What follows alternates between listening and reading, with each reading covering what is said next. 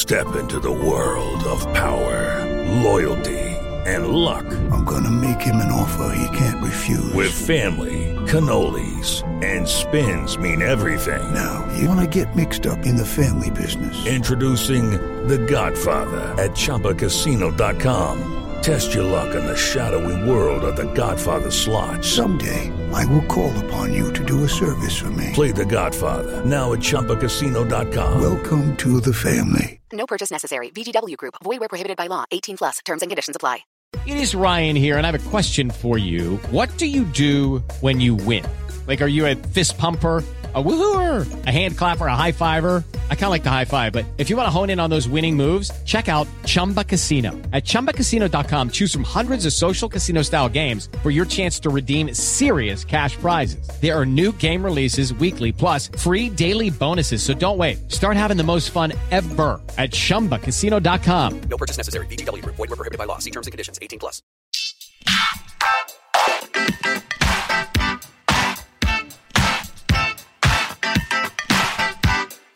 Hi, everyone, and thank you for tuning in to episode 187 of Awards Chatter, the Hollywood Reporter's awards podcast. I'm the host, Scott Feinberg, and my guest today is one of the most talented and enigmatic artists working in Hollywood. A guy who is just 39, but already has tried everything, including drama and comedy, film and TV, multiple graduate programs and a PhD program, writing a novel and starring on a soap opera, hosting the Oscars, and the list goes on. Picking up, along the way, a Golden Globe for the 2001 TV movie James Dean, and a Best Actor Oscar nomination for 2010's 127 Hours. And now doing some of the best work of his career, playing twins in 1970s New York on HBO's The Deuce, 2 of the 8 episodes of which he also directed, and giving one of his most acclaimed performances yet, as Tommy Wiseau, the wacky guy behind the 2003 cult film The Room, in the new film The Disaster Artist, James Franco. But first, I sat down at the offices of The Hollywood Reporter with one of the funniest guys in show business, an actor best known for playing Job Bluth on Arrested Development and for voicing the title character on BoJack Horseman, who most recently voiced Bruce Wayne and Batman for last February's blockbuster animated feature, The Lego Batman Movie, Will Arnett. All right, Will, thank you so much for doing this. Really appreciate it. We are going to, obviously, in a moment, talk about Lego Batman, but first I want to talk about what everyone's talking about in Hollywood at the moment. Traffic. Well, right? Were you going to say traffic? Maybe not from the stage of the Academy's Governor's Awards, the honorary Oscars ceremony they had this weekend, where people have been remarking it was strange that this did not come up. But obviously, what I'm talking about is the still growing sexual abuse scandal here that's engulfed Hollywood. And I just wonder, you know, particularly as the most recent person to be caught up in this is somebody that I would imagine you've crossed paths with in the comedy world, Mr. CK. I just wonder what you make of all this, but particularly this last week. Yeah, I mean, it's sadly, it's alarming at best to see this pattern. And, you know, one can only hope that through all of this, that people who are committing, whether they be crimes or transgressions or whatever, that those issues are dealt with and those people are dealt with appropriately, and that we kind of root out that kind of behavior. And I guess it's kind of sad to think that it was something that appears to be kind of prevalent. It's like somebody said on Twitter the other day, "Hey, good morning, everybody you know is a monster." Right. Now they're doing a thing. Can you say, find a celebrity that you have something nice to say about because they're running out? Yeah, I guess. I mean, I don't know. Sadly, what seems to be happening, and you even look in the political sphere, is there has been historically a pattern of men discriminating against women, whether it be actually in the most extreme with regards to assault, and then on the less extreme, but just but also terrible harassment. Yeah.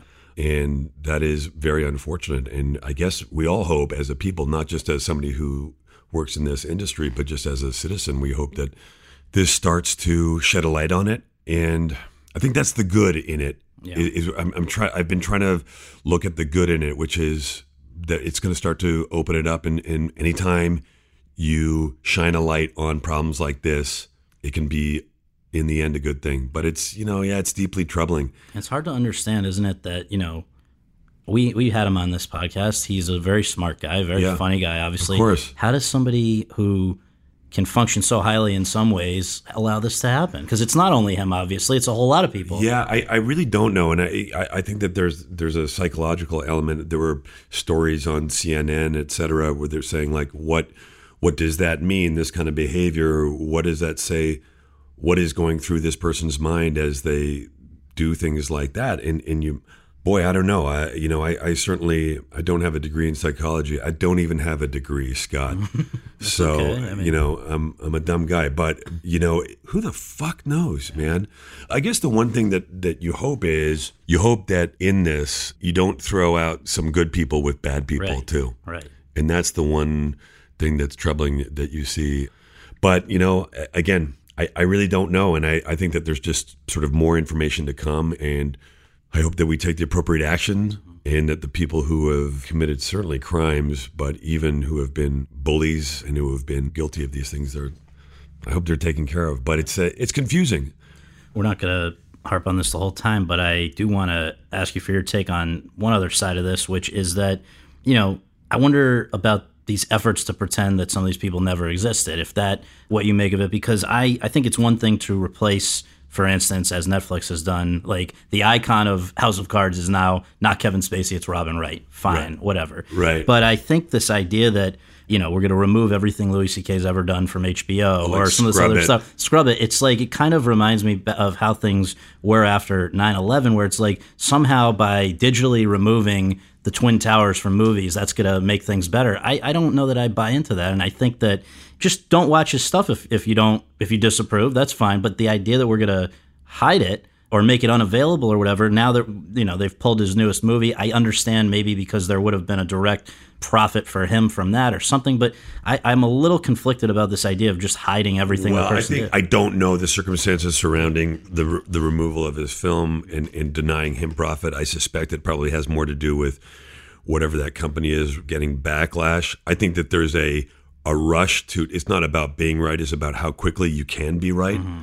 And it's funny you make the analogy to 9/11, which I remember somebody saying, you never make that analogy. Yeah, but okay, because here you go, Scott. People are going to be like, how dare you, Hollywood elite Scott Feinberg, making, analogy to 9/11. However, you've opened the door, so I'm just, sure. So this is on you.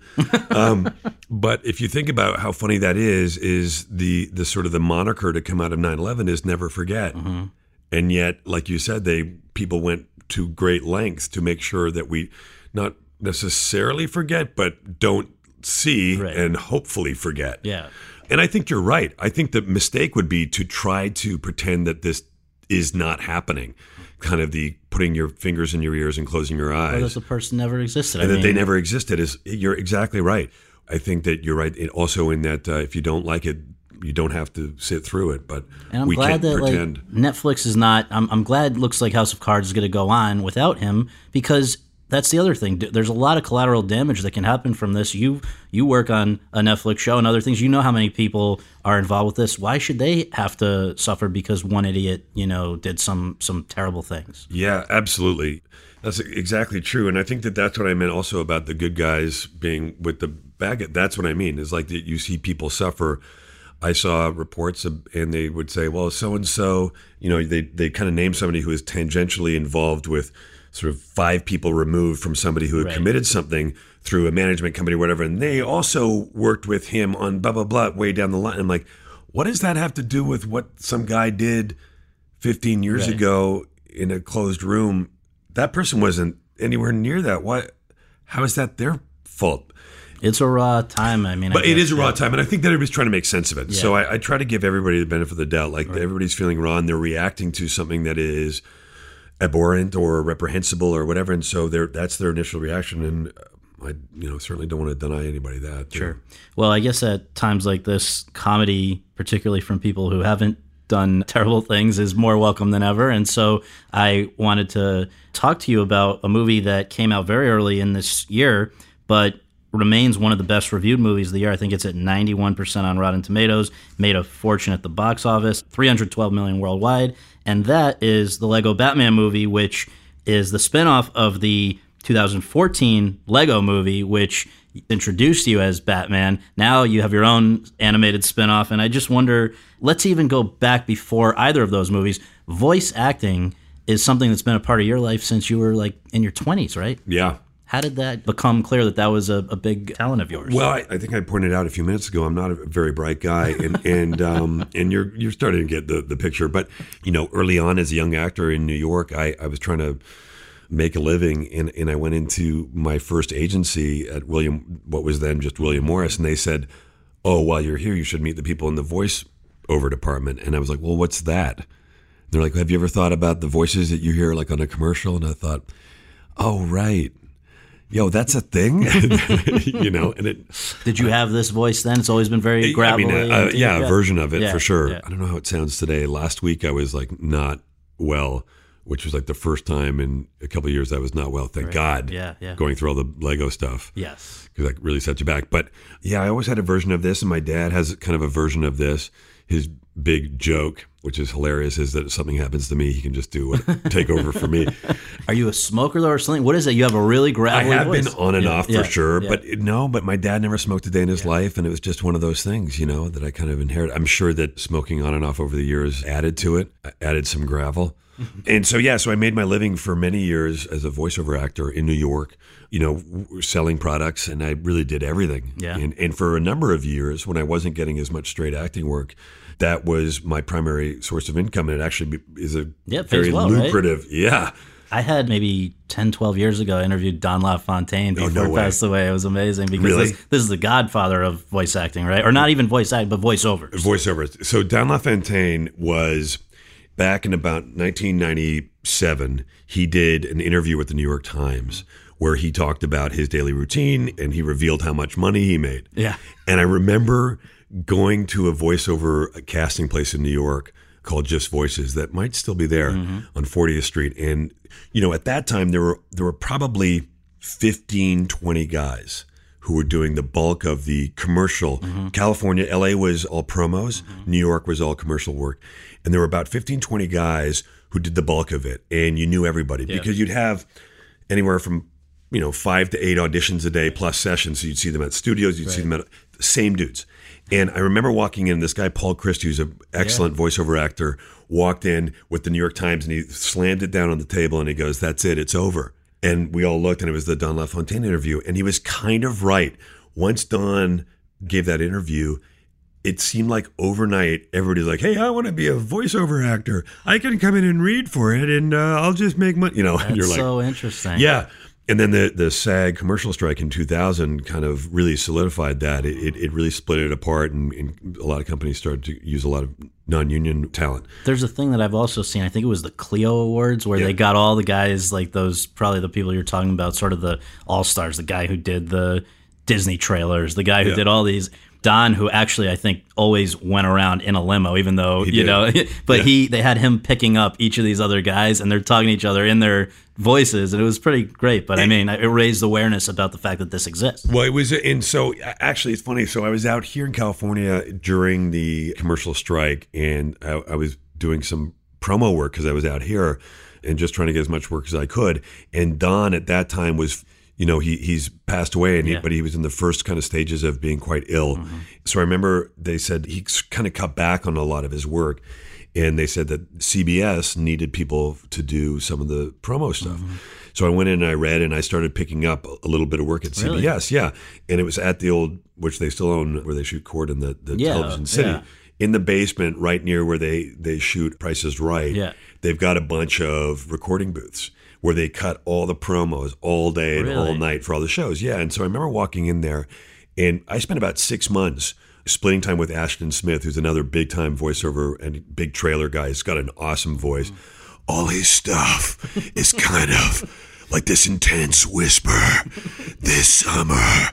And I can't even do it because he's so good at it. And he's kind of like, I find myself transfixed when I hear his voice.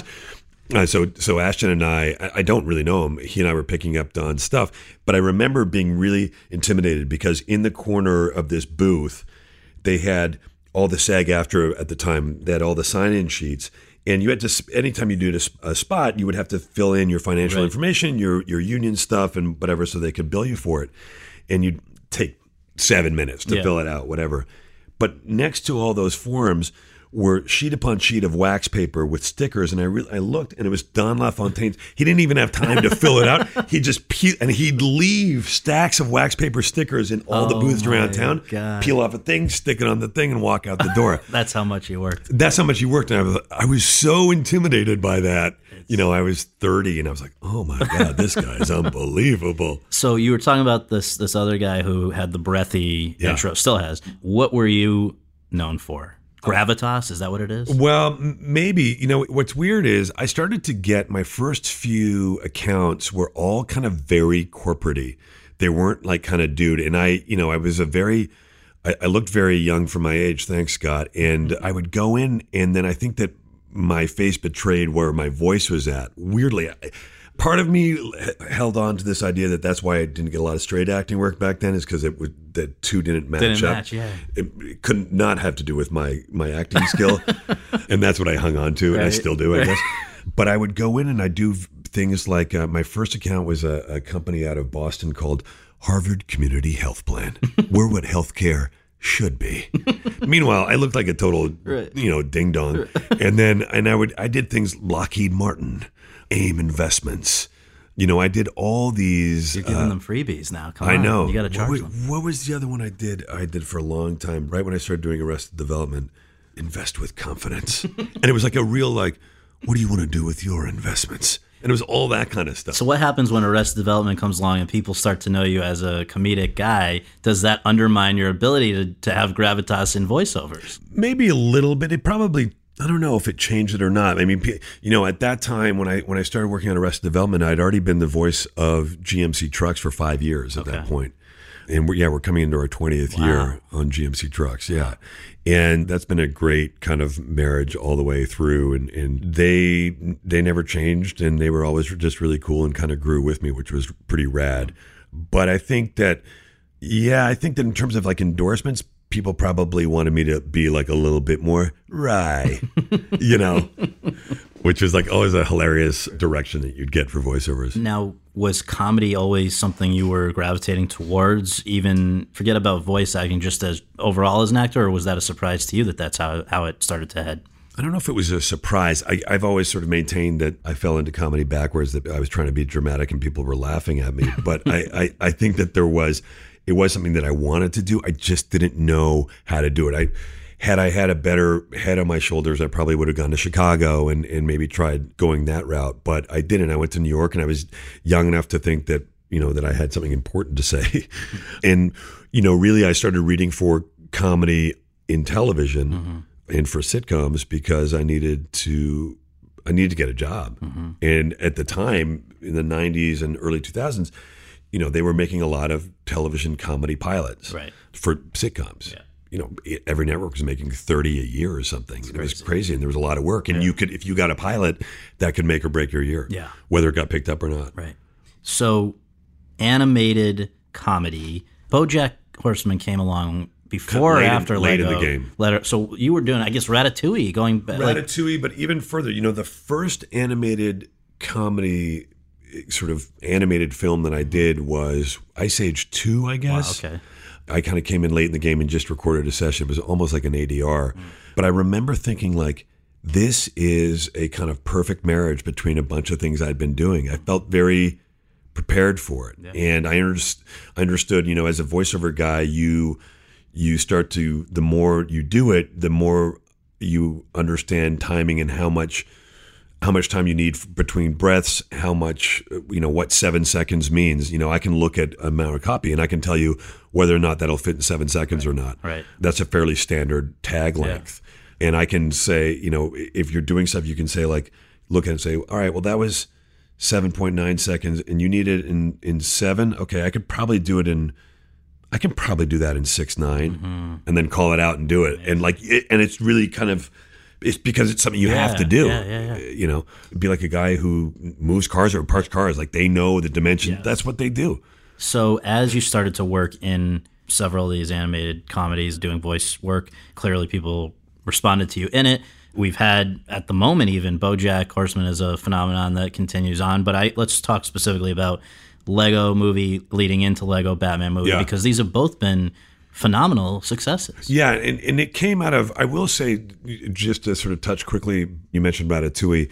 Ratatouille was a great learning experience for me. Brad Bird is a tremendous teacher. He's an incredibly creative, obviously, guy. Wow. Breaking news. I said that Brad Bird's a creative guy. What a dummy. But, he is such a talent, and he taught me so much he's in the booth with you. He walks you through all the beats.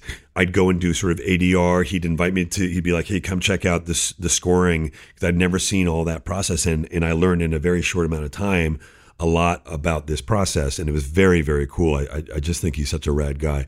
And then not long after that, Phil Lord and Chris Miller got in touch with me and said, you were putting together a film for Sony Animation called Cloudy with a Chance of Meatballs. Mm-hmm.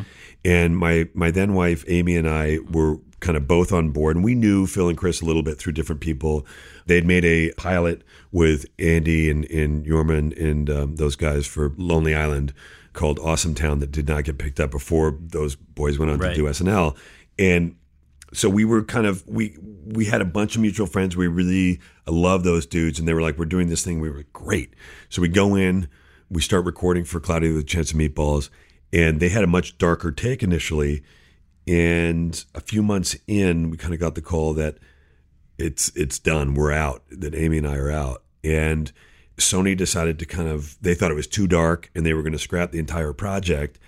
And we got kind of offered up. And they, the art, everything was much darker. And they just completely went family fare and brightened and sweetened and heightened and tightened. And it's like just two totally different movies. But I remember that was I was like, oh, what a bummer. That really sucks, because we'd already been working on it. I will say one of the great things is my favorite film of all time is With Nell and I, the great Bruce Robinson film. And Phil and Chris, as a present, did get me a vinyl record of the soundtrack of that, which I still have. Yeah. So that's the one good thing that came out of that process. Right. So I was really kind of bummed out. Went on to work on a couple other things, including Monsters vs. Aliens over at DreamWorks, which was a really fun process. And Horton Hears a Who also, which was really cool because I got to kind of go in there and say, they're like, oh, here's Vlad, this vulture, and what do you want to do? And kind of made him this Russian dude. Not it was like a huge move or anything, but it was like really fun, and they gave me a lot of space to mess around. And then I got a call from my agent. She said, Phil and Chris want to talk to you. And they were pretty funny. They called me. They're literally like, hey, it's Phil and Chris, don't hang up. We're so sorry about how that went down before. We're making the Lego movie. We'd like you to be Batman. And I didn't understand any of that, but I thought, yeah, okay, that sounds cool. Right. And that was it. And we went in and we started recording, and we were trying to find the voice.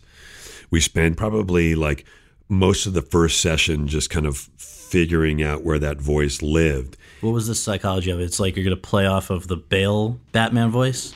Yeah. Not necessarily just Bale, but the way it was increasingly, the Dark Knight was increasingly taking himself seriously. Right. And it became almost camp. It was so, he was like almost like emotionless. Right. Let's go over here, scanning for enemies. And it was like, well, wait, he's still Bruce Wayne, right? Like, what happened? Why when he puts the suit on, does he talk like that? You know what I mean? Yeah. Like, did you figure it out? I don't know. Like 2 seconds ago, he was just talking totally normally when he was wearing tux and tails, and then he put the cowl on. He's like, okay, Babylon, engage. Like, what's happening? So we thought that was really funny, and also having him speak in that voice, but just in a really dealing with really mundane shit. Yes. It just made us laugh. And I love the process of working with Phil and Chris, because I think they're two of the most brilliant comedic minds of this particular generation. And they always do stuff that surprises me and that I find super interesting. And making them laugh in the room. There were a few moments, and one that were they to listen right now, they know what I'm going to say, which was, there's this moment where Batman goes off, and he's in the first movie, and he's going to go and get on the Millennium Falcon, and he's like, listen, if you want to be with me, you have to be cool with my addiction to partying with total strangers. It was like this whole monologue about partying with total strangers. Right. And it quite literally, I fell to my knees and I had tears streaming down my face. And I look over and Phil and Chris, we were all doubled over. They had written it, and I thought, we're on to something good here. Well, and it seems like you have a lot of fun beyond even this character sending up narcissism, right? You love playing a narcissist. I really do. I love it. I love the combination I always have. I said it a million times. When somebody's really cocky and kind of dumb and super unaware of it, I think it's hilarious. I think that people who are not aware of who they are really funny. Yeah. And whether that's a narcissist or whatever it is, when you see people who refer to themselves in the third person, or you see that they are either A, completely blind to who they are, and or B, they think that we can't see it, it's hilarious to me. And part of me gets outraged when people behave a certain way. And I'm like, why do you think that we don't know what you're doing? That makes me insane. Right. So it has long been something, an area that I enjoy. And that's why, I've always kind of railed against people who say, well, you like to play characters that are assholes. I'm like, no. I could go back and we could go through every character I've ever played, animated and or otherwise. And I would stand up and I will tell you exactly what I think is wrong with that guy. Most of them I don't think are assholes. Most of them. Yeah. Maybe in Hot Rod, the guy I played in Hot Rod was an asshole. But for the most part, these are people who are psychologically damaged. Yeah. And there's a reason. They were unloved or they were passed over or whatever it is. But to me, there's something there. And there's a disconnect. I freaking love it. Will Arnett, thank you so much for joining us. Appreciate it. My pleasure. And now for my conversation with James Franco. Over the course of an unusually candid conversation at the offices of The Hollywood Reporter, Franco and I discussed a wide range of topics. Among them, why he dropped out of college to pursue an acting career, only to return to college and graduate school and a PhD program once he had one.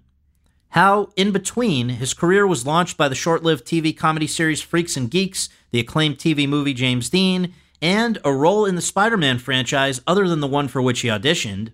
Why reteaming with his Freaks and Geeks collaborators Judd Apatow and Seth Rogen years after that show went off the air, this time on 2007's Knocked Up and 2008's Pineapple Express, changed his approach to his career and prepared him for his most challenging role yet in 127 Hours. How he has come to and why he has done some of his best work yet as wacky characters like those he played in 2012 Spring Breakers and in the aforementioned The Disaster Artist, plus much more, including Franco in character as Tommy Wiseau answering a telephone call that was placed to a number currently being advertised on a disaster artist billboard in Hollywood. Trust me, you don't want to miss it. So without further ado, let's go to that conversation. James, thank you so much for doing this. Really appreciate it. Yeah, good to be here. We always begin just very basic. Where were you born and raised? What did your folks do for a living? I was born in Palo Alto, California, in Northern California, and my dad worked in Silicon Valley, a bunch of companies. He worked at IBM, he worked at Rome, and then he passed 5 years ago, but up until the end, he had 5 billion projects, and I sort of think maybe I picked up that kind of thing That's from where him. It comes from, yeah. Maybe part of it, but he was helping, this Afghani woman open coffee, in cafes, and he was actually providing relief services for Afghanistan, sending medical supplies there for civilians. And he was part of this weird company that developed shipping containers that were safe shipping containers so that they could detect if there was nuclear material in there or something like that. But the joke among my friends and my brother's friends was always is he in the CIA? Because we don't really know what he does. So he could have been in the CIA. And your mom? My mother is a children's book author, and she wrote over 40 children's books, and then recently has gone into young adult novels, and she has 2 or 3 of those out. Yeah. So from what I was able to gather reading a lot about you preparing this, it seems like up until even into high school, you were a little bit directionless, a little bit of a problem child to some extent. But then I saw that there were a couple of things, it seems like pretty specifically, that maybe started to give you a little direction. I read Gus Van Sant movies as one big thing, and then the other thing being a girlfriend getting involved with a drama. Yeah, you want to know that Yeah, stuff? please. Okay. I most 13-year-olds just felt like, man, I was out of step. As soon as I went to junior high, it was just like, oh, everybody got the script but me. Like, I don't know how to fit in. And so my way of coping is, again, as a lot of, kids learn to do, was just to get in trouble. And, and as a way, you're learning like how to socialize, how to, and you have that. I even heard Obama talking about it on some podcast, like, yeah, he had a rebellious period, and you're just figuring out who you are. So that's what I was doing, and I thought I was the unluckiest kid in Palo Alto, like, because and I was the Palo Alto vigilante, and from shoplifting to harder things. But eventually, I was a ward of the court. I didn't belong to my parents, and they'd said, like, you get into jaywalk or whatever, you're going to go to juvenile hall. Like, wow. I should have gone to juvenile hall. Wow. It's actually I wrote a book, Palo Alto, and then Gia Coppola adapted it. There's actually a scene in there that they use. I think I put it in the book. In fact, it's Francis Coppola, Gia's grandfather, I think, saying the lines. It's just voiceover. But the judge said to me, look, normally I get kids in here that can't multiply 50 by 2. But I see your transcript and you have really good grades. My dad was, really promoted school and hard work and all that. And so judge said, I'm going to give you one more chance. I'll make you ward of the court, but you won't go to juvenile hall. And so at that point, I had a girlfriend, but I had to stop hanging out with, some of my friends because I just kept getting into trouble. And it was like, man, what am I going to do with all my time now that I can't go and party and whatever? And so I really got into art. And then I always loved movies. I mean, I had watched movies since a very young age, and started with all the great Spielberg movies. But when I was in high school, I really got into like James Dean, Brando, and then Gus Van Sant and River Phoenix, and so I wanted to act, but I was scared. I was scared of failure and all those things. But really, what I needed was like a push. I needed an excuse, right? And so my girlfriend at the time, Jasmine, was asked to do this one-act play that was written, directed, and co-starred this guy, Yoav Fisher, who I know. I just went back to my 20th. I gave this whole. I told this whole story at my 20th year reunion. And then Yoav, I think, lives in Israel now, and is like, he's actually a writer, I think. And he asked, of all people, my girlfriend Jasmine to be in this thing, and I think I got into my mind that it was like a romantic play. I never saw it, but that they were going to be kissing in it and stuff. And I begged her not to do it. And she rightly, did it and didn't listen to me. And at the time, I thought I was jealous because they were going to be kissing on stage and all that. I realize now in hindsight, I was jealous because he was doing everything I wanted to do. He was writing the thing, he's directing the thing, he's acting in the thing. Like, those were all the things that I wanted to do. That's what I was jealous of. And so in my mind, I thought, well, all right, I'll show them. I'll join the drama class. And that was the burr under the saddle that I needed to get me going. And I guess I had some talent, or they just didn't have a lot of people in the drama class or whatever, but I got the leads in the last 2 productions of my senior year. One was Wojciech by George Buchner, a very strange play where the character, actually ends up murdering his wife because she cheats on him. And that's when I discovered, like, not that I wanted to murder Jasmine, but like how to channel these feelings. And it was like, and I think I did have a knack for it. It was just like, it felt, I'm sure I wasn't great, but it felt right. It felt like a fit, there was some raw kind of talent or connection to acting even then. And then one of the teachers adapted Dostoevsky's The Idiot, and I played Prince Mishkin. And that was the beginning. Awesome. From what I understand, you go off to college, UCLA, and after a year though, you're done with it. I guess to pursue this now full time, you were into it. And so how did your folks feel about that decision, and what were those first couple of years in the real world like for you without as I understand it, their financial support. They weren't very thrilled that you were leaving school. Yeah. Okay, we're covering it all. We're covering it. Okay. Yeah. Well, I mean, it was a very important moment. My main focus actually at the end of high school when I stopped getting in trouble was art, actually. And so I wanted to go to art school. I wanted to go to RISD, which I actually did end up doing like years later, like very delayed reaction to not getting to go. And my parents had gone to Stanford. They had met at Stanford. My dad actually wanted me to go into mathematics, and it kind of turned on him because that was the one thing he like tutored me in all through high school, and I was in all the AP math, calculus classes. And so by the time I was taking the placement exams at UCLA, I tested out of having to do any math classes. And so I never took a math class again after high school. And the compromise was that if I didn't go to art school and I went to just a regular university, that I wouldn't have to study math, that I could study literature. So I went to UCLA to study English literature. When I got to LA, I'd been getting into acting, I'd been interested in acting, but in Palo Alto, there just wasn't, there wasn't the same kind of awareness. Now, in most high schools, there's like the AV club and all that. Like that was very rudimentary when I was coming up, and all we really had were the stage plays.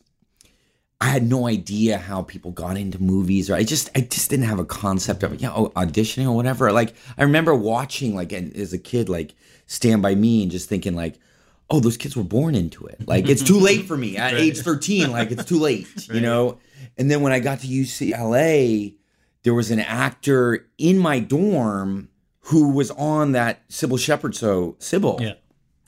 And suddenly it started like, oh, there's actually a path. There's like actions you can take to pursue a career. And like as I started expanding my world in LA, it was like I started realizing, wow, half the city like works in the entertainment industry and all that. And I thought, I was taking these classes in like Milton class, and and so I was just thinking like, because what I wanted to do in literature was write, and there were these creative writing classes, but it was like you had to apply to those, and everybody like from freshmen to the seniors had to, they were the same sort of application pool, and it was like, I'm never going to get into these now. I just felt like I was on the real slow track at UCLA. And then I also I hadn't applied for the drama program, and I went and inquired, and they're like, you can't even apply until you're a junior. So 2 years to an 18-year-old is like an eternity. Yeah. And I was like, oh man, I got to do something now. And so I took like this extracurricular acting class that met above at like the second floor of the pool house at the rec center at UCLA. And I met a woman there, Renata was her name, and she was actually in the drama program, and I guess wasn't getting enough out of the drama program at UCLA, because I later learned like they have this whole weird thing, like you actually don't even get that many acting classes. They like use those students for like, labor. It's like forced labor. Like you have to like build sets and like work the box office at the plays and stuff like that. And if you don't get cast in a play, like you don't get to act for years. And she was grumbling about that. And I was like, well, I heard about this school in the Valley called Playhouse West. Let's go audit that. It was the only acting school of all the acting schools in LA that I even heard about, and so we went over there, and it was like far from where we were, and I didn't have a car, and she became my ride, and we started going there. And after a year at UCLA, sort of holding on and, failing my Milton class, because like I just wouldn't follow instruction. Like actually jumping ahead, like I'd gone back to UCLA years later, and I remember my Milton teacher, this Professor Jonathan Post. Right. He became my teacher later and actually became a friend. But I remember when I had him when I was a freshman, getting these questions about Milton, like, explain, whatever, how the devil tempts Eve or something like that. I like wrote a short story or something. I just was not following the program, right? I would even at that point, I remember it's so embarrassing now. I was going to acting school and UCLA at the same time at one point, and I would show up at UCLA in like costumes. It was it was like I was like a 12. What was I doing? Like I'd show up like in like a cowboy outfit, or I'd use these, I was starting to like want to work on my accents. I'd use accents in class and stuff like that. And then I'd meet people with these accents around UCLA too, and some of people I fell for them. I feel sorry for them that they'd fall for like these horrible like Irish accents or something. But other people just probably thought I was just the weirdest guy ever. But in fact, when you finally pulled the plug on UCLA and we're going to just focus full time on playoffs. Sorry, yeah. No. But it goes into what you're talking about now, because as I understand it, if you're going to be going to acting class full time and your parents aren't going to be financially supporting you, you got to get another job. You did. This is a big lesson because I run into a lot of guys that I try to give advice to, and people that want to get into acting and stuff like that. I left school and I wanted to go to acting school full time, and my parents were not happy with that, and my dad especially was not happy, and he used the words. This is how I remember it. I remember one holiday, like we were going somewhere, we were sitting together next to each other on a plane, and he's like, "Let's talk about this whole dropout thing," and I was like, "Oh, okay," and he's like, "You're being a fool." And that, at 18 or 19, that just like hit my heart. It just struck me like a thunderbolt, and it really stuck. And on top of that, they said, we're not going to support you financially if you don't go to, college. And so at that moment, I just thought, all right, well, then I have to do this thing on my own. And so a couple things happened around that time. It was like, my acting teacher, in a way, became my artistic father, both in a good way and a bad way. You know what I mean? I kind of Robert Carnegie. Yeah, I kind of leaned on him a little too much, but he taught me a lot of things. I think after like 7 years, 8 years at that school, things he taught me were how to be completely in the moment when I'm acting, which is a very key thing, and how to just be relaxed in a part. And also how to prepare for a part, because he took me step by step through preparing for James Dean, and I've used those skills. And it's basically like, if you just boil it down, it's like, because with that part in particular, it's not just the inner life of the character, the outer life is equally as important, because he's so recognizable, he's so iconic, the behavior is so familiar, and anybody can just go watch his movies and see how he looked and sounded and moved. And so I needed to capture that, but then do it in such a way that it was backed up by all the inner life and what pushed him to be this way, and what motivated him in, losing his mother and then being sent away by his father to Indiana to be raised by his aunt and uncle, and all those things, and how to kind of wed those two things, the inner and outer, in such a way so that it doesn't become a caricature, but it also is the recognizable, guy that everybody knows, the legend. And Carnegie really gave me that. The thing I always give, the advice I give to guys that want to get into, a creative field is, you got to support yourself, right? It's so key, because it's like, you in LA, you run into so many people, and sort of one of the weird messages of my movie, The Disaster Artist, like, there's a certain energy that, happens, when you become an adult and you take care of yourself. Something happens, and I've just seen it so many times over and over again, and I don't think it's not magical thinking. It's that you become responsible for yourself, and if you are taking care of yourself, the creative thing that you're trying to do becomes so much more valuable to you, and you're not leaning on someone or begging someone else.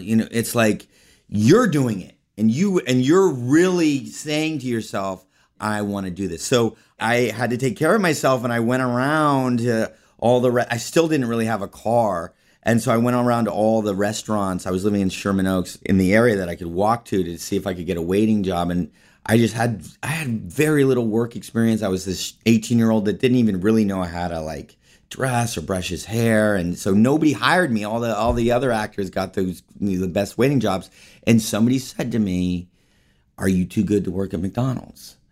And I was like, I want this thing so badly. I want to be an actor so badly. No, I'm not too good to work at McDonald's. And I went into McDonald's and they hired me on the spot. And you were doing drive-through and doing accents during it, right? Exactly. So I think it's a great story. Exactly. And I worked there 2 or 3 months. And then I booked a commercial for Pizza Hut. And I could support myself from my acting from that point on. Okay, so you mentioned the James Dean TV movie, which I think kind of put you on the map for a lot of people. Ended up with a Golden Globe and an Emmy nomination. But the things that just immediately preceded that, just to connect the dots, you just referenced the TV commercial. I think that was, and Pizza Hut, that was for the Super Bowl. So now, as a result of that, you can not feel as much financial pressure, right? Then Freaks and Geeks, which people now remember and love. But at the time, I guess you guys lasted only 18 episodes. And it was not even on the air all that time. I mean, it was crazy. Like I think it was like the third or fourth episode, the episode that like really introduced Busy Phillips' character. They didn't air because they thought it was like too, controversial because they showed her like dysfunctional family. And then for a while it was off the air. And so, it was a weird feeling sometimes, like being on set and just not knowing if it would ever see the light of day. I think Judd had the foresight, I think he was going through a lot, that I wasn't aware of at the time. Like, I didn't know how important this show was to him until afterwards and hearing all these interviews and, how I knew it was sort of personal for him and Paul Feig and that the geeks were sort of really based on them and their childhoods. But it was so new to me. It was the first quality thing that I ever did. Yeah.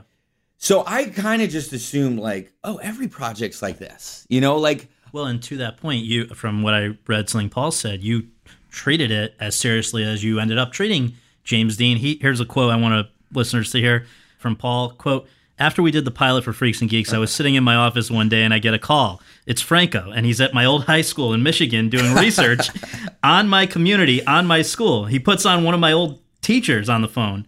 How often do you meet someone that dedicated?" Close quote. So even back then, you were diving 1,000% into things. That show, unfortunately, I don't think it just seems like it was almost destined that people would have to discover it later on. Yeah. Well, the funny thing now is like, I don't know if it's just with the streaming or whatever, but like, I see a lot of these shows that I love. Like, I love American Vandal. I love, Stranger Things. And they definitely are like children or like, nephews of Freaks and Geeks. Yeah. And I think it was just before its time, And everybody who was involved with it, look at all the great things they've gone on to do. Yeah. So that leads into James Dean. You had already, as you say, been a James Dean kind of obsessive in the best way. Now you're on the map as a result of that. Then I think it's kind of interesting because you have your, like, I guess if there are important moments along the way. With Spider-Man 2002, as I understand it, you went out for Peter Parker. You ended up playing the best friend, Harry. How different would life have been if you had gotten Peter Parker and had to be the face of a whole franchise and all this? As it turns out, I mean, and also when you didn't get that, how did you wind up still being a part of it? So we're skipping over James Dean and we're going to Spider-Man? Well, if there's more you want us to talk about, I would love to talk about it. Sure. No, that was a major one. No, it's okay. No, it's okay.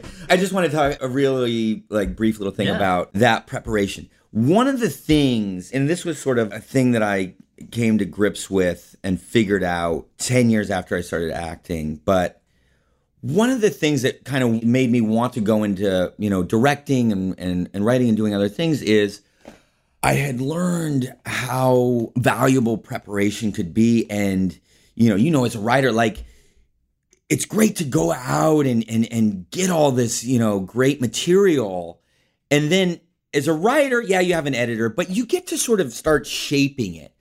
As a younger actor, I was generally signing on to projects late in the game. The script was there, the director was there, and that kind of thing. Yeah, and I could contribute. And certainly on something like Freaks and Geeks, they were so smart about how they did that because they really wrote to the actors, and that was brilliant. And it was an early lesson that I didn't quite grasp as I was doing it, but later really learned from. And then on James Dean, that's, like I said, where I really learned how to just go overboard with research. Mm-hmm. And fortunately, I had a great director in that, Mark Rydell, who could embrace that, could see how much I had done and adjust. And allow all of that research to come into the movie, and also like a great sort of conductor could shape it, could say, oh, you did, okay, oh, that's great, oh, you've got that side of Jimmy, let's put that over here, and and that was very satisfying, and it paid off. So then I just thought, okay, that's how I do it. And I learned sometimes I was frustrated because I would go and do 8 months of preparation and research and find, oh, I wasn't in sync with the director, and like we just have different ideas about it. I should have been in sync all along in the preparation. And so now this research that I've done, preparation that I've done, can't quite be used, right? Annapolis, Tristan and Isolde, Flyboys. I hate talking about it. No, but I mean, it makes sense because you look at the trajectory of a career, and it's not that they weren't good or you weren't good in it or whatever, but the amount of work that you put into these, and then you're saying it's not necessarily visible because you as the actor are not in control of what's on the screen. Right.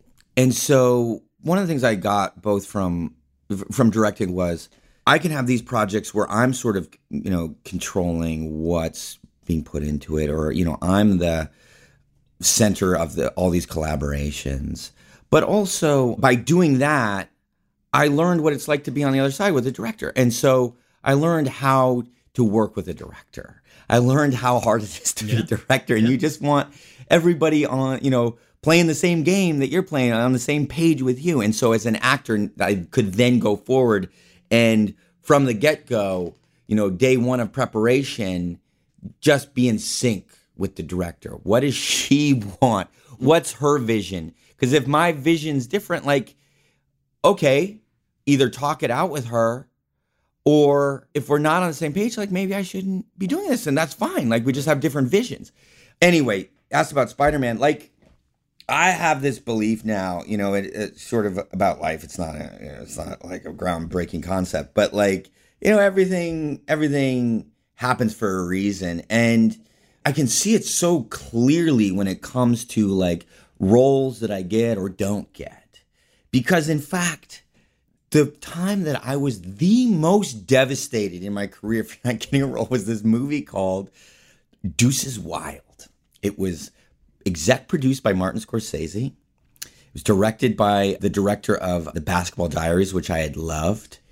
It was about like kind of New York, and it just felt like, one of my favorite movies is Mean Streets. It just felt like, oh, this is the Mean Streets of my generation, or at least that's how it read on the paper.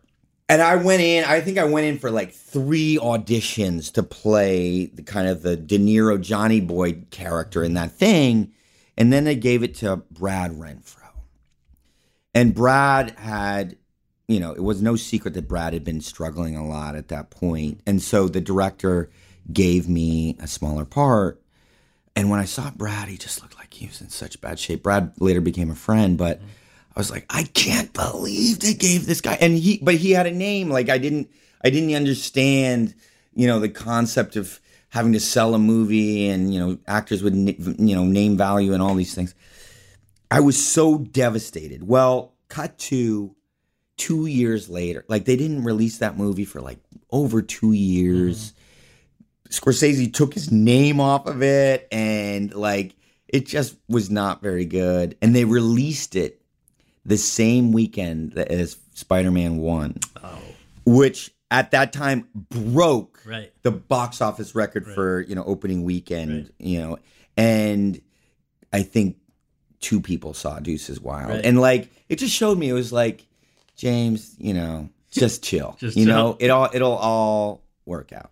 And so as far as like getting Spider-Man, that was also, not getting Spider-Man, like that was devastating. But then I got along with Sam Raimi so well. He's like, hey, you want to, do this other part? And it was a great experience. I think it was probably what I needed at that time. I also think it's like, you think you know what you want. You think like, if I get that, I'll be happy. And it's like, think of all the actors that kind of got what they wanted, and then, they spiral out into some crazy, Well, the way you handled it, correct me if this is wrong, was that, so you have the first one in 2002, second one 2 or 3 years later. Now, you're somebody people really know, and it's out there and whatever.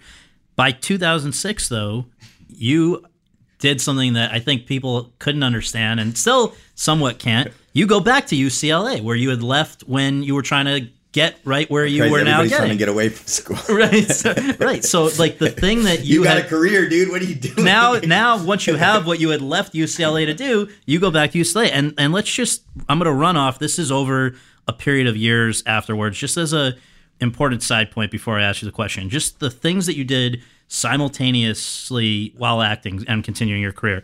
So go back to UCLA in 2006, graduated in 2 years. Whatever list you're going to read down, like, I bet you're not even capturing it. No, I'm sure. It's going to the sound tip of the insane, iceberg. and there's like even more. But I mean, it's insane, but it's also unbelievable in a positive way. So then after graduating 2 years from UCLA, 4 graduate programs simultaneously in New York, NYU for filmmaking, Columbia for fiction writing, Brooklyn College for fiction writing, plus in North Carolina, a low residency poetry program at Warren Wilson College. Then you go and pursue your PhD in English at Yale and go to RISD, as you mentioned, simultaneously. Then in 2009, you go and do this recurring character on General Hospital. In 2010, while working on Rise of the Planet of the Apes, you re-edit Gus Van Sant's movie, My Private Idaho.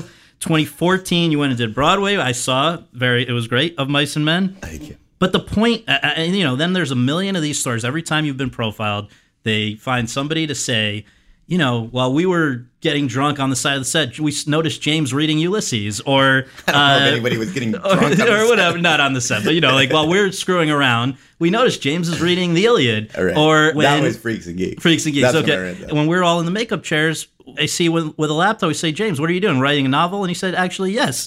So there's all this stuff, and I just want to ask as a kind of general question about all of this.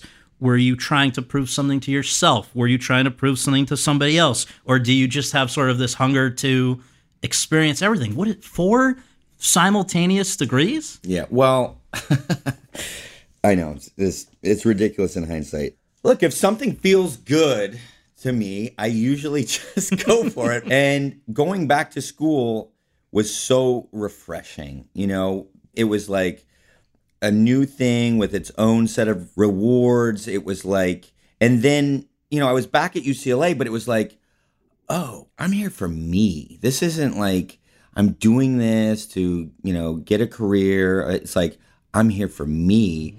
And look at all these amazing professors. And now maybe that doesn't sound appealing to a lot of people, but to me, it was like the equivalent of getting to work with Danny Boyle and Gus Van Sant and, whomever, like having these professors. And it was like, and I can just have more of this. I'll just take more and more and more. And then when you go to grad school, you don't have to take any GEs. You get to just focus on exactly what you want to focus on.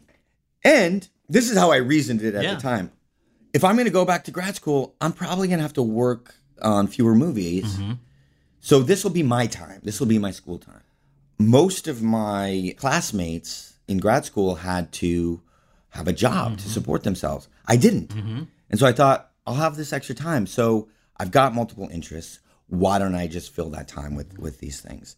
And I also thought, I had this crazy thing in the back of my head. One of the things I took away from Annapolis is when we went to visit the Naval Academy, they said, we give the midshipmen more than they can handle. We don't give them enough time to shower. We overload them with homework and all this stuff so that if they're ever in the middle of a battle situation, they will be able to perform under, great stress. Mm-hmm.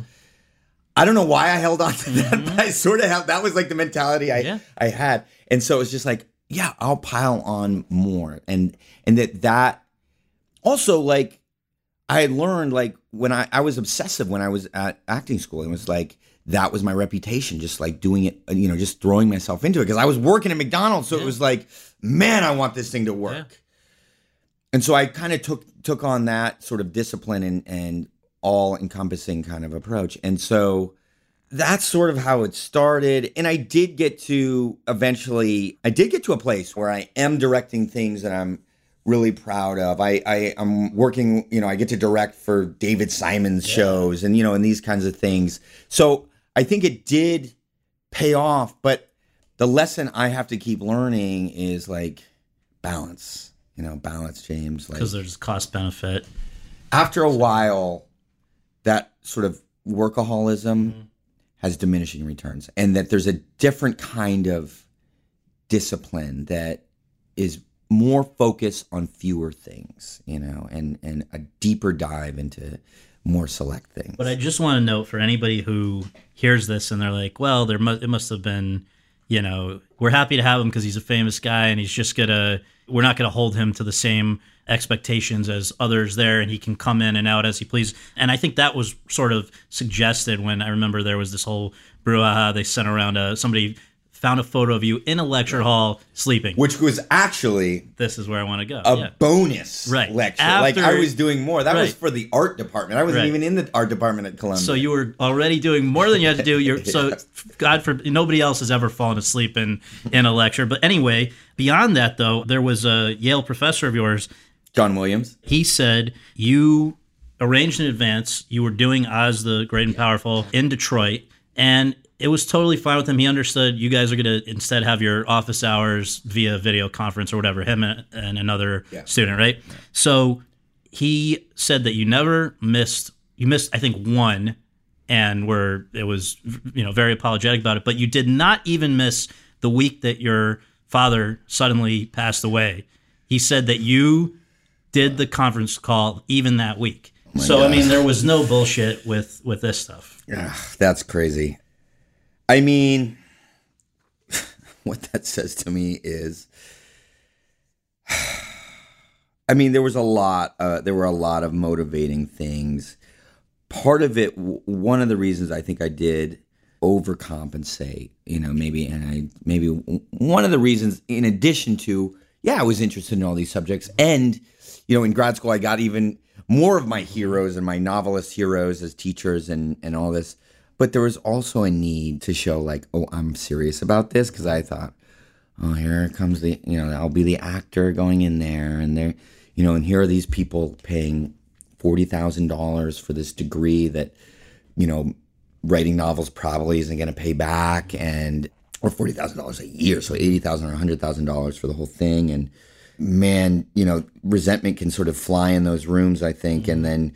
I just thought, wow, it's going to be really focused on me, so I better show that I'm serious about this. But when you bring up, because my father did pass when I was doing Oz, the Great and Powerful, but when you remind me that I was still doing that work, it's like there was a part of me that was like avoiding life. Mm-hmm. It's how I learned at a very young age to cope with the world. Mm-hmm. So at 17, being, still a shy, awkward kid who did not know how to deal with the world other than getting in trouble, and I couldn't do that anymore, acting became my, salvation. And 2-3 years after that, I was on Freaks and Geeks. Right. So it was like, this is the answer. Just put my nose down and throw myself into this stuff. And that's how I'll survive the world. There was a lot of that, and I can see, going through one of the, saddest events a guy can go through. Absolutely. And throwing myself into work, and that way doing Oz and my Yale homework. It's amazing. I was probably running from a lot of stuff. Sure. Well, it sounds like in terms of the side of your life where you were still acting, you had a kind of epiphany about how to better approach things when you reunited with Judd and Seth. I think the first thing was in 2007 with Knocked Up, which was more like a cameo as yourself. Yeah. But then the next year with Pineapple Express. And I'm going to read back a quote and then just ask if you can comment on this. You said this about Pineapple Express, quote, "What I'd been doing before wasn't working. It was making the people I work with miserable. It was making me miserable. I realized, okay, I'm going to go with the flow. These are people that I trust. They're the funniest people around, and I'm only going to be better if I just go with what they're doing." And then I realized that's how I should do everything. So prior to that, you had been a finicky guy to work with on. So what you're saying is that kind of got you to just realize that if you relax on a movie set, you can have equally good results? Better results. Better results. I think. Like on Freaks and Geeks, I had this idea that I was all about it was all about James Dean and Marlon Brando, even though I hadn't played Dean yet. But I just thought like reality and spontaneity was, the most valuable thing in acting. And I didn't really understand like improv and how improv sort of worked. And so I would just throw lines at the actors even when I was off camera. And after a while, they just got really sick of it. And it was stupid on my part. It was just like not helpful. Mm-hmm. And, just stuff like that. And Judd and Seth, it's funny, Judd and Seth have been so instrumental in my career. It's like they come around. Every time I have like this transition in my career, they're there, strangely. So Freaks and Geeks, boom, I'm introduced to what it is to work on a quality project. Mm-hmm. And then I went through, my weird phase of doing these dramatic movies that maybe I shouldn't have done. And I was sort of at this low point, and there was that transition period when I was sort of going back to school, and I just knew I needed to change things. And I ran into Judd at the Austin Film Festival, and he had just done Knocked Up, and he's like, I don't know why you left the comedy world, dude. And because I had always thought I was gonna have a dramatic career, and I met them when I was 21, and Freaks and Geeks, without me knowing it, really kind of opened up this other thing. And so when I ran into Judd again, because I hadn't really worked with him in years, and I hadn't talked to Seth in years, it sort of reopened that thing. And it was like, yeah, James, you kind of have a facility for that thing. Like maybe you should be open to that. And at that moment, I was ready. I was ready to try anything. It was like, yeah, my idea of what I am maybe isn't working. And so I was like, yeah, Judd, I'm down, whatever. Yeah. And so he's like, I think you should I'm going to do this movie with Seth, Knocked Up, and then you two should do a movie together. I was like, okay. We didn't even have Pineapple, like it'd been written, but there was a few things that we were talking about. And my cameo Knocked Up was actually sort of a quote unquote audition for the studio because they didn't think I could do comedy. And so Judd was like, all right, I'll put you in here and show them to prove it. And then also I thought I was going to play Seth's role in Pineapple Express. And I remember having the lunch with them after reading the script for the first time. And I sort of sheepishly said, yeah, I love it. I just wish I could play Seth's role. And they were like, we were just talking about that. Like, we should switch roles. And so I played Saul. Anyway, it's weird. It's a weird thing that Pineapple Express was the movie that really taught me how to be a kind of collaborative and team player as an actor.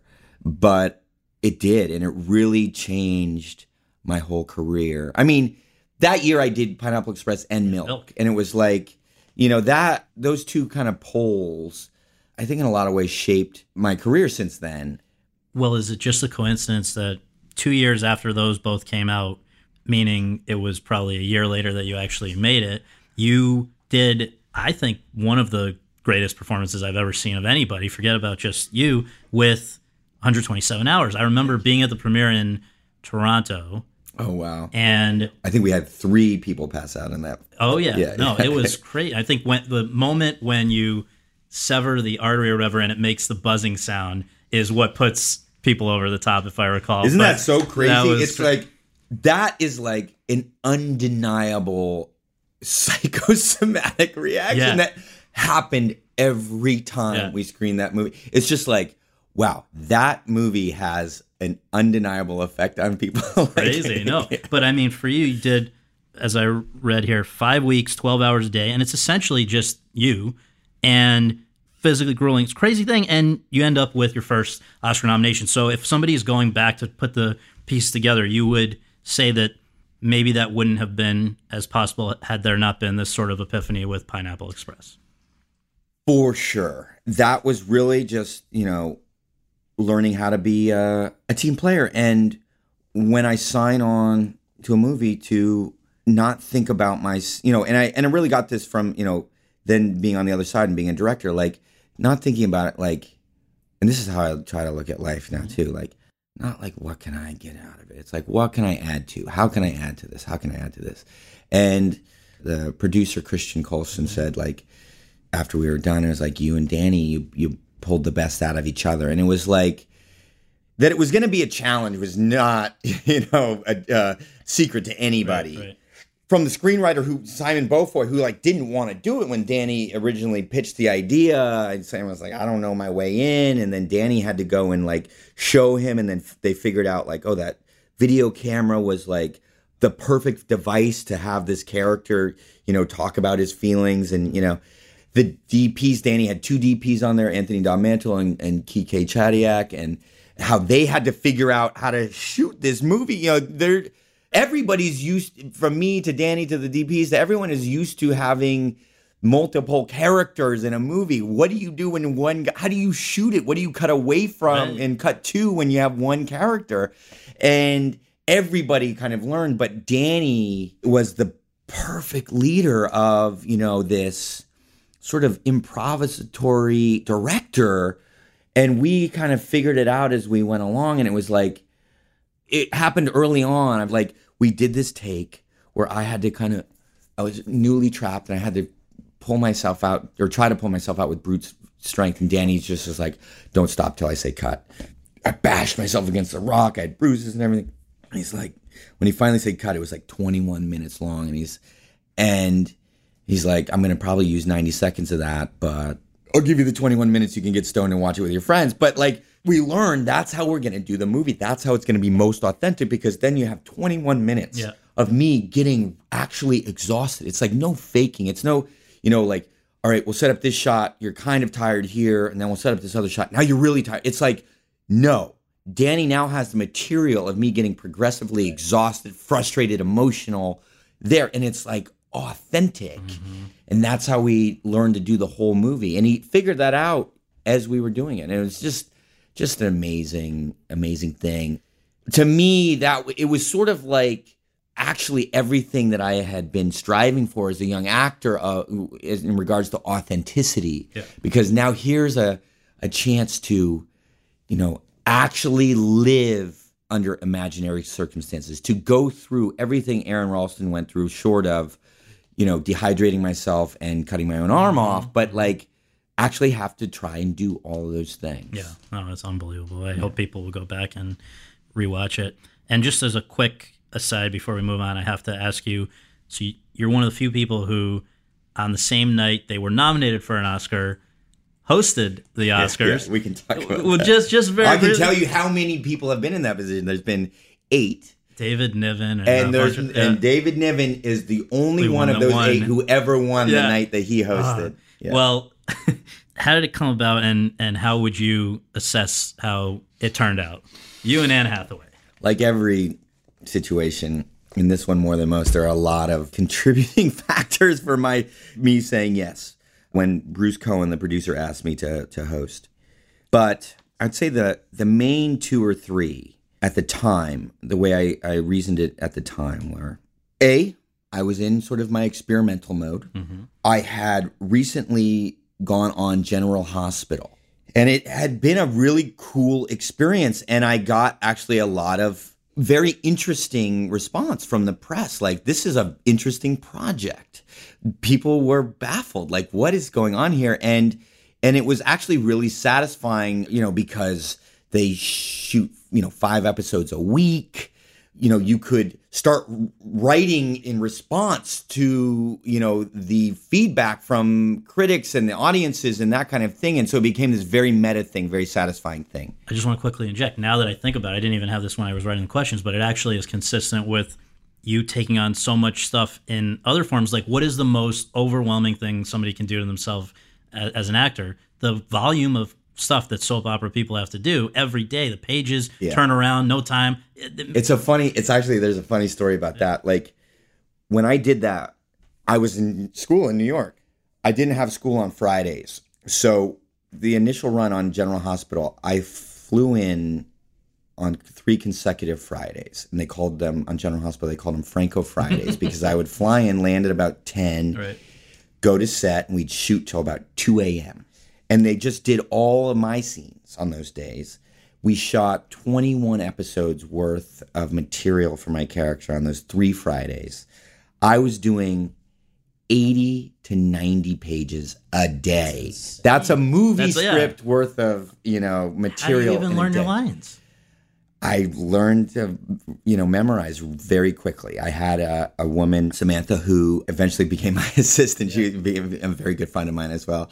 And she and I would just run the lines, and then go shoot. And they don't just do one take per shot on the soap opera. They have 4 cameras going. So it's 1 take per scene. So I would learn the lines, run them, Sam, and then, okay, they'd roll it, shoot, done, next, and do it like that. Okay, so I got very good at memorizing lines.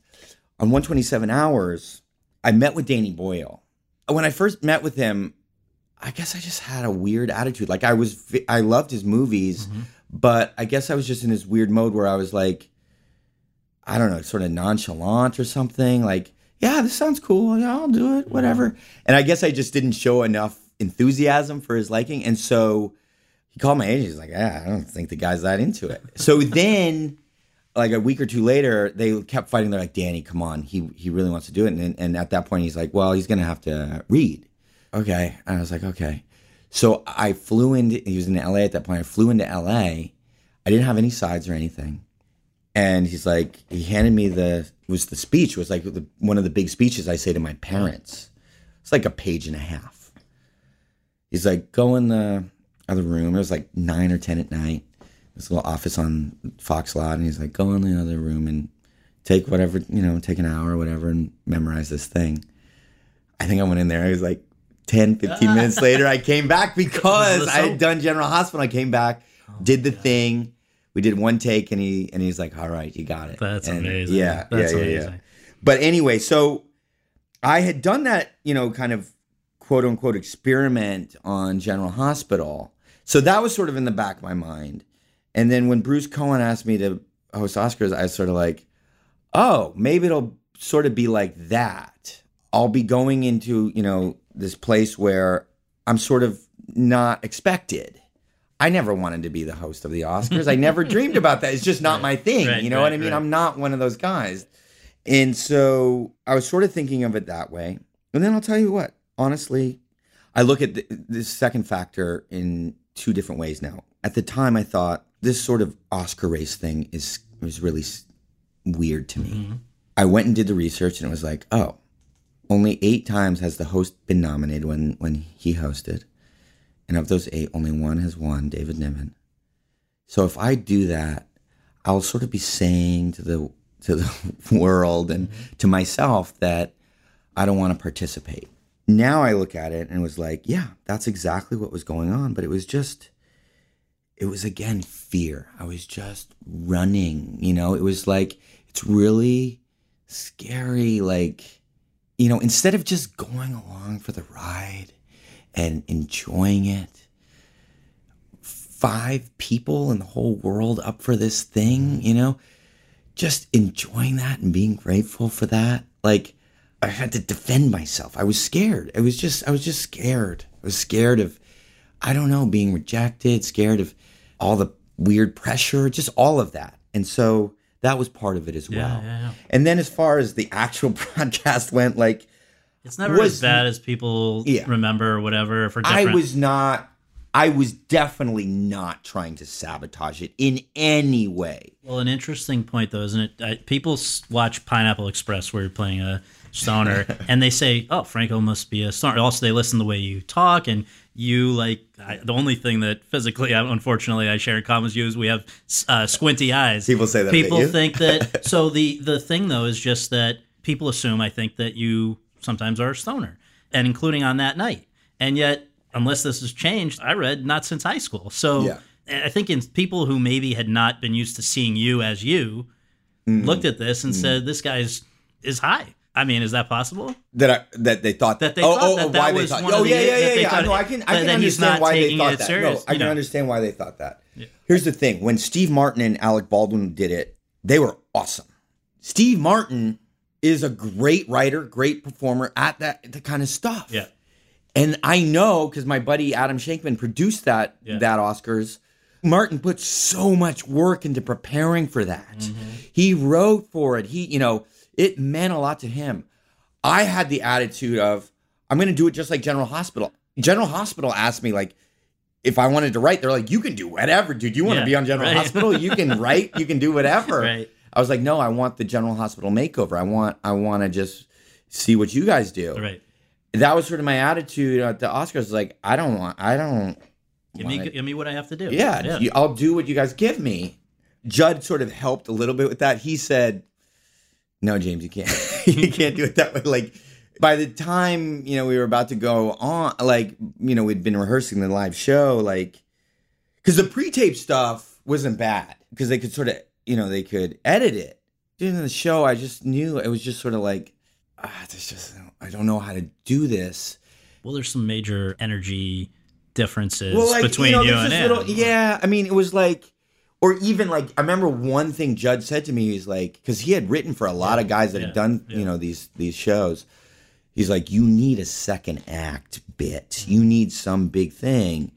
I was actually going to I came out as Marilyn, which was so lame, but it was going to be me singing the Cher song that was like, had won the Golden Globe, and we'd been practicing it. And then when it didn't get nominated, they kind of pulled it, or maybe they pulled it because I was just a bad singer, but it wasn't like it was supposed to be good. Anyway, that was like a performance. It was a thing. Coming out as Marilyn was anyway. So anyway, I guess in my mind, the low energy, it was really just me trying to play kind of the straight man. Yeah. And maybe I just played it way too straight. Well, you'll just have to you'll go back just as a nominee next time. That'll be it. All right. As we rapidly approach the present, just don't want to gloss over two others if we can, just a thought or two. First of all, most people follow an Oscar nomination and it's very strategic and it's coherent. You can see what they're doing. I could see it here. It doesn't mean they weren't awesome results, but let's start. Spring Breakers 2012. White man, cornrowed, grill-wearing drug dealer named Alien. You stayed in character throughout the shoot. You've said he was your favorite character you've ever played. Maybe Tommy's displaced that. I don't know. Mm-hmm. But let's hit that one first. Well, you were really behind that one. And A24 put that out. So I have a really great history with A24, who's now putting out I'm the Disaster Artist. That was just an incredible experience all around. I just, I was a huge Harmony Korine fan. We had talked about doing something together before he even had the concept for Spring Breakers. By the time we started shooting that, we'd been talking about it for, I think, 2 years. And he sort of included me on every phase. He gave me the outline and then script. And then, and then it was like a year of him sending me videos and interviews of, different people as inspiration, and then going out to Florida months before. He introduced me to like locals. There's one guy in particular named Dangerous, who was a big, inspiration for the character. And then the way Harmony works is like, at least on that one, he was like, I see the script as a blueprint. And so it was very immersive, and we just found a lot, both from actual locations that we used that, changed it. Like, just for example, there's that scene in the pool hall, like in the script that was like, we were at a bowling alley, and then he found this crazy pool hall. We used all the regular patrons of that place and the scenes, and just sort of rolling with it. And just, it was so exciting and electric, to work that way. And so many of the things in there, like, he'd just be like, out of the blue, like, James, why don't you say a poem right now? And like, or like, I'm at the piano, like, James, why don't you come up with a song? Like, I don't play piano, so it's just like, 4 little chickies, just come, like, it was just so exciting. But then to be able, I feel like Harmony and I just really connected on that thing, because Harmony is the master at like these weird, capturing these weird underworlds and odd characters. And I think, if anything, one of the things that I'm good at, and I think one of the things that people have been saying with the Disaster Artist, is I can bring out the humanity and the emotional grounding in the weirdest characters. And so I think that's how I really contributed to Spring Breakers. Yeah. The second of the two is The Interview, and you're back with Seth. Yeah. And just to remind people, you guys are playing guys that are trying to assassinate Kim Jong-un. And I think now I was just talking with somebody that, what are the two biggest stories of the 21st century in Hollywood? And I think what we're going through right now with the sex abuse stuff is certainly one of them. And I think the other one is probably the Sony hacking and how people did or did not respond at all to it in this town. And that was the result, apparently, of them taking offense to the interview. So as somebody who was involved with the movie and at the center of all this, what stands out there? I love that movie. I love working with Seth. It's funny, people now will say to me in this weird tone of voice, like they're, I don't know, going out on a limb or something, but they're like, yeah, I actually think that's a funny movie. Like, it is a great movie. Yeah. The crazy phenomenon is that I think it was really hard for people to actually see what that movie was because, we got pulled from the theaters. I remember being home for the holidays. I would be at the hotel with my grandma and we'd have breakfast every morning. And there'd be the news and the interview would come on. Obama would come on, be like, I love, it was my one moment connecting with Obama. He's like, I love Seth Rogen. I love James Flacco. But it was this thing. And then like Newt Gingrich and Mitt Romney are saying like, you need to see this movie. It's your patriotic duty and all this stuff. So when people finally saw it, I think they're like, what, this is my patriotic duty? What, dick jokes and whatever. You brought us together.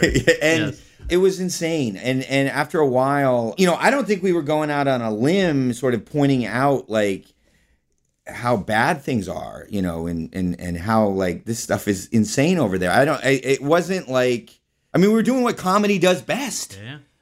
Pointing out how crazy our world is. This is crazy. And not even having to make up anything, like just talking about what is actually happening.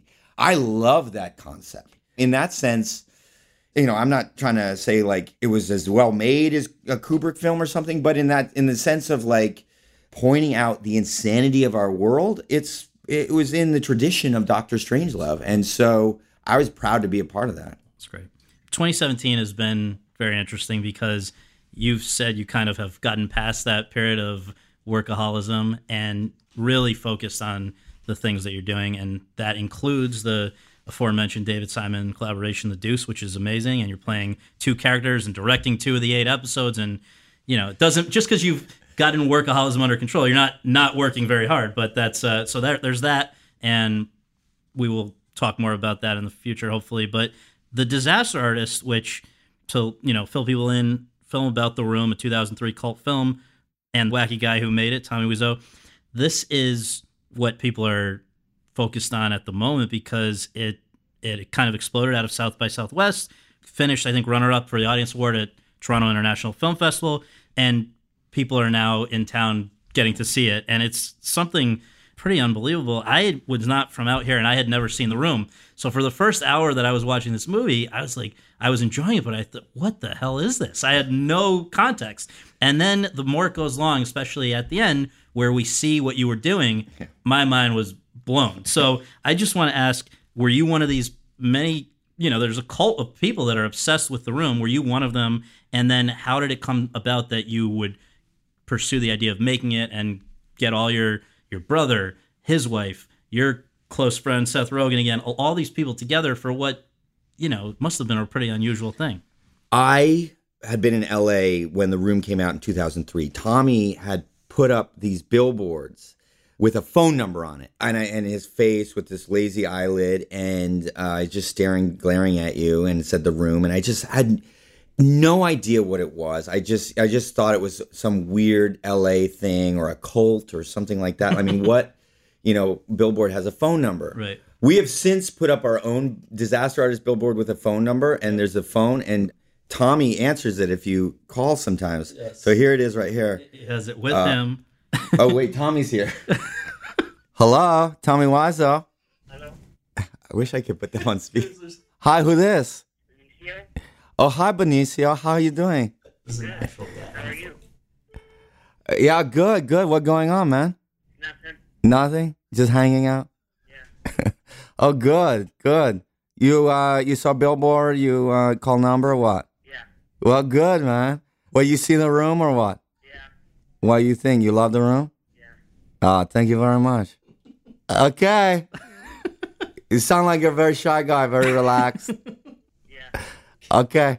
Well, have a good time. Don't hurt yourself.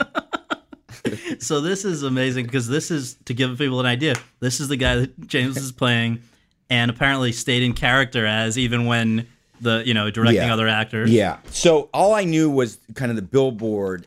What was happening at the time is there was this following for The Room building at the Sunset 5 that when, Tommy intended it to be this drama. He put on the original poster, Tennessee Williams level drama. He put it out in theaters. He paid for everything. He paid over $6 million for this thing. He distributed it. He kept it in theaters for 2 weeks to qualify for the Academy Awards. Right. It made, I think, $1,800 its first weekend. But he had enough sort of wherewithal to convince Sunset 5 to play it on the weekends at midnight. Some USC students went, caught on, invited their friends, and it just kept building over years. Eventually, people like Jonah Hill, Michael Cera, Paul Rudd caught on, and it became a thing. But I just was never, was not part of it. Right. I would go to the Sunset 5 all the time. I'd see the weird poster. Right. It just didn't register. It didn't penetrate for some reason. I just see that poster, and I'd be like, I don't want to see that. That looks weird. And then I didn't really get on board until the book came out about 4 or 5 years ago. We were shooting the interview in Vancouver. Right. Somebody pointed the book out to me. I saw it on the New York Times Book Review. I read it. Before I was halfway through, I knew. I was like, yes. I loved Hollywood stories. Right. But I could see in it like, oh man, this is unlike any Hollywood story ever. It's so wacky. This is a character that's unlike any character I've ever seen. But underneath, it's universal. Everybody, and I wrote a little thing about it for Vice at the time, and my ending line was Tommy Wiseau c'est moi, because he's every outsider with a dream. Everybody that comes to LA has to, unless you're like Michael Douglas or something, has to sort of start at the bottom. I mean, I'm sure Michael Douglas even had his own thing, like, oh man, I'm in Kurt's shadow, whatever. And so I thought, man, it's got everything. And then, boom, here comes, Seth around again, to sort of, I didn't know it at the time, but the sort of smarter side of my brain was like, you know what? You've been doing a lot of these indie movies, on your own with your own company. Why don't you get Seth to help you? Because he knows how to work with the studio and still make the movies that he wants to make. And so I gave it to Seth and Evan and Point Grey, and they helped me develop it and produce it. And it really, that and working with David Simon really helped me grow as a director, because I had very strong producers to show me sort of how to be an adult director, how to be a responsible director, how to really not spread my energy, and time across many projects, but to focus on, one project. It's so much fun. That ending is unbelievable, how accurately you nailed it. And I can't recommend it enough. And I think that hopefully the point of this conversation is that, aside from being a treat, is that people can get a sense of, these are not conventional choices, and the range of stuff is unbelievable. And I think deserves to be appreciated. So thank you so much for doing this. I really appreciate it. Thanks, thank you.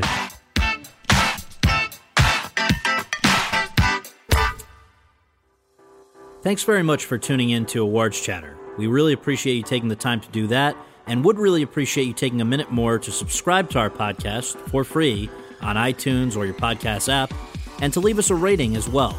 If you have any questions, comments, or concerns, you can reach me via Twitter at twitter.com/Scott Feinberg. And you can follow all of my coverage between episodes at thr.com/The Race. Until next time, thanks for joining us. Hello, it is Ryan, and I was on a flight the other day playing one of my favorite social spin slot games on ChumbaCasino.com. I looked over the person sitting next to me, and you know what they were doing? They were also playing Chumba Casino. Coincidence? I think not. Everybody's loving having fun with it. Chumba Casino is home to hundreds of casino-style games that you can play for free anytime, anywhere, even at 30,000 feet. So sign up now at ChumbaCasino.com to claim your free welcome bonus. That's ChumbaCasino.com and live the Chumba life. No purchase necessary. VGW Group. Void where prohibited by law. See terms and conditions. 18+.